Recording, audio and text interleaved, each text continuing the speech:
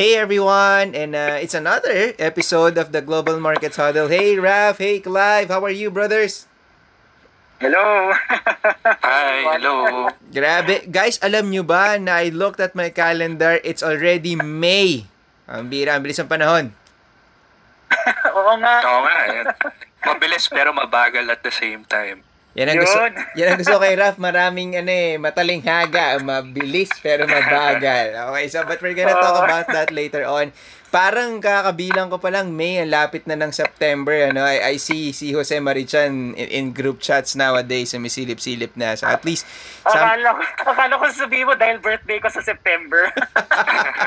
well, that's one more thing. Pero sige guys, let's go into our topic na right away. I know last episode we've mentioned about the growth needed for the Philippines and it's somewhere at the 10%, but that was the Philippines. Let's start looking bigger, prospectively, globally. Raf, can you keep us posted on ano ba nangyayari outside the Philippines? Yeah, oo. So, several countries have actually released yung first quarter GDP data nila. Particularly yung US and China. So, sa US economy, for example, it expanded by 6.4% on an annualized basis last quarter. Si China naman, around 18% yung growth niya year on year. So, ano ba yung drivers?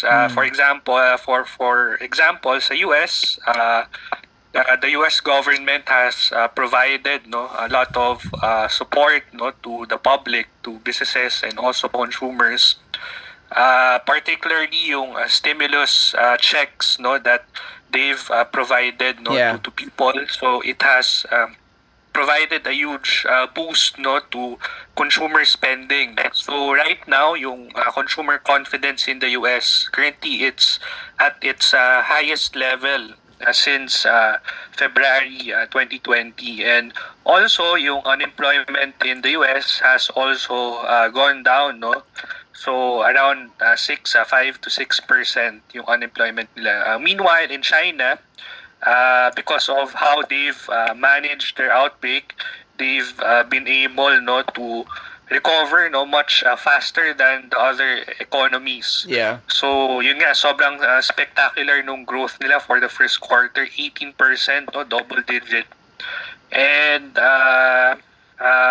yun, so yung economic activity in these countries has significantly improved, much better than the other countries because of how they've managed the pandemic. So sa US, may rollout na ng vaccines ngayon, So aside from the stimulus provided by the government, the rollout of the vaccines has definitely helped them a lot, And because of that, spending has increased significantly. Okay. Now, I like what you said, Raf. Biro mo, like 6.4% sa US, tas 18% sa China. How we all wish that we can start seeing these numbers locally.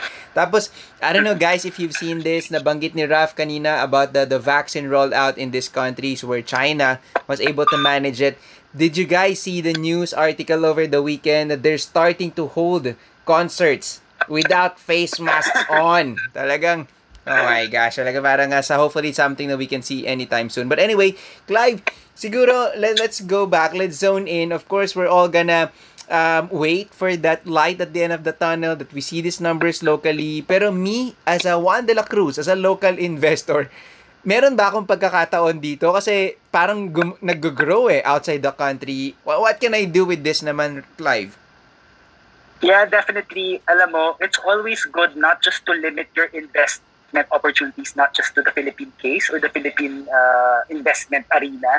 You should also take a look at the potential to invest abroad. Kasi as Raf said, and we've just discussed over the past few minutes, na it seems that the prospects are better in US and in China, given nga all of these economic numbers, and the labor numbers are actually improving there. So, syempre, that gives you more better comfort na if you invest your funds in those economies, there's a potential to get your money back. The interest, get your principal back. So, there may be this prospect na it's safer to invest there. Definitely. And ang kagandahan ngayon, it's so much easier to tap these foreign markets compared to 10 years ago. Ngayon, it's a lot easier. You just have to approach your investment advisors and ask, how can I get an investment exposure here to these countries? So you can do it in a number of ways. One, you can invest in dollar bonds issued out of these countries. And in the US and China, there's definitely a lot of debt securities or bonds that you can buy, dollar bonds from these countries. You can always talk to our FX Solutions advisor to get quotes on how you can buy US dollars, convert your pesos to US dollars. Especially now, we haven't seen the dollar peso exchange rate this low compared to the past few years, diba? Medyo mataas the past few years. So that you can start off your investment plan in US dollars. Second, obviously, yung AMTC, they have a lot of funds that they can offer to us that can give you exposure to different countries in portfolios, hindi ba? If you've ever heard of feeder funds, that's a concept na you're investing in a fund that's invested in foreign funds. So, ang dali-dali. So, parang it's so easy to get exposure to foreign investment na outlets. Yep. Tsaka, what I like to that you mentioned, Clive, that means hindi ka kailangan pumunta kasi syempre pag sinabi mo, oy, nag-i-invest ka offshore, parang it sounds like more private banking, parang premier elite ang dating, ano. So that means may pag-asa pa. Everyone de la Cruz can look into this. Pero maybe this is my question, Clive, does this fit everyone's profile, investment profile that is? Dapat you have to be, syempre kasi foreign to, offshore to, you should be ready and you should be willing to take on risks that are inherent also with offshore or foreign types of investments. So, syempre, kailangan i-evaluate mo, is your risk ready for these types of investment? Kasi, syempre, nasa Pilipinas ka, we don't see all on a real-time basis. I'm sure hindi mo nakikita ka agad-agad ano yung mga nangyayari dun sa foreign markets. Nababasa mo na lang siya sa news after the fact na.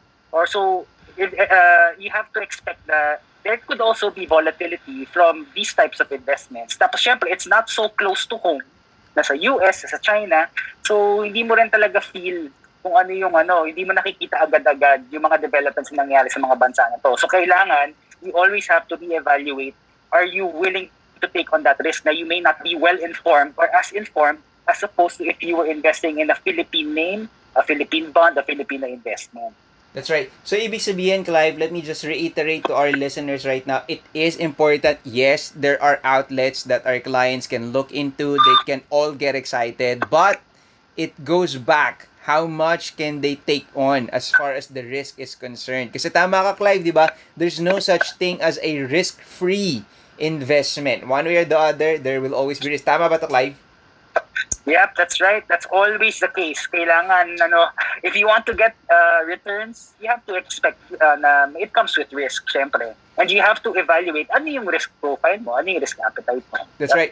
Pero what I like, as you mentioned, Raf, thank you for giving us hope because again, at the other side of the globe or somewhere near us here in Asia, countries have started to grow. Now we can only wish that we can see that as well in the Philippines. And Clive, thank you very much also for giving us insight na, oy, teka, pwede pala akong mag-take advantage. I can actually buy dollars, as you mentioned earlier, for investment purposes. And maybe sa bonds, you can dip that as low as $10,000. Pwede ka na bumili ng ROPs or dollar-denominated financial institution names. But guys, to our listeners, as low as $1,000 or $500, you can get into the funds that Clive mentioned from AMTC. They have various feeder funds, bond funds, name it. Whatever your risk profile is, maybe they have something for you. They also have this what you call thematic feeders, guys. Yung parang yung specific industry, and you can do that. So once again, wow, thank you very much, Clive and Rafa, for giving us insight, and of course to our listeners right now, stay tuned. We're gonna keep you posted as market updates roll along. But if you like this episode, let us know in the survey so we would know what topics you want to hear in the future, and we'll do our best to do that. But for now, guys, thank you very much, everyone. Stay safe and stay healthy, everyone. Bye-bye.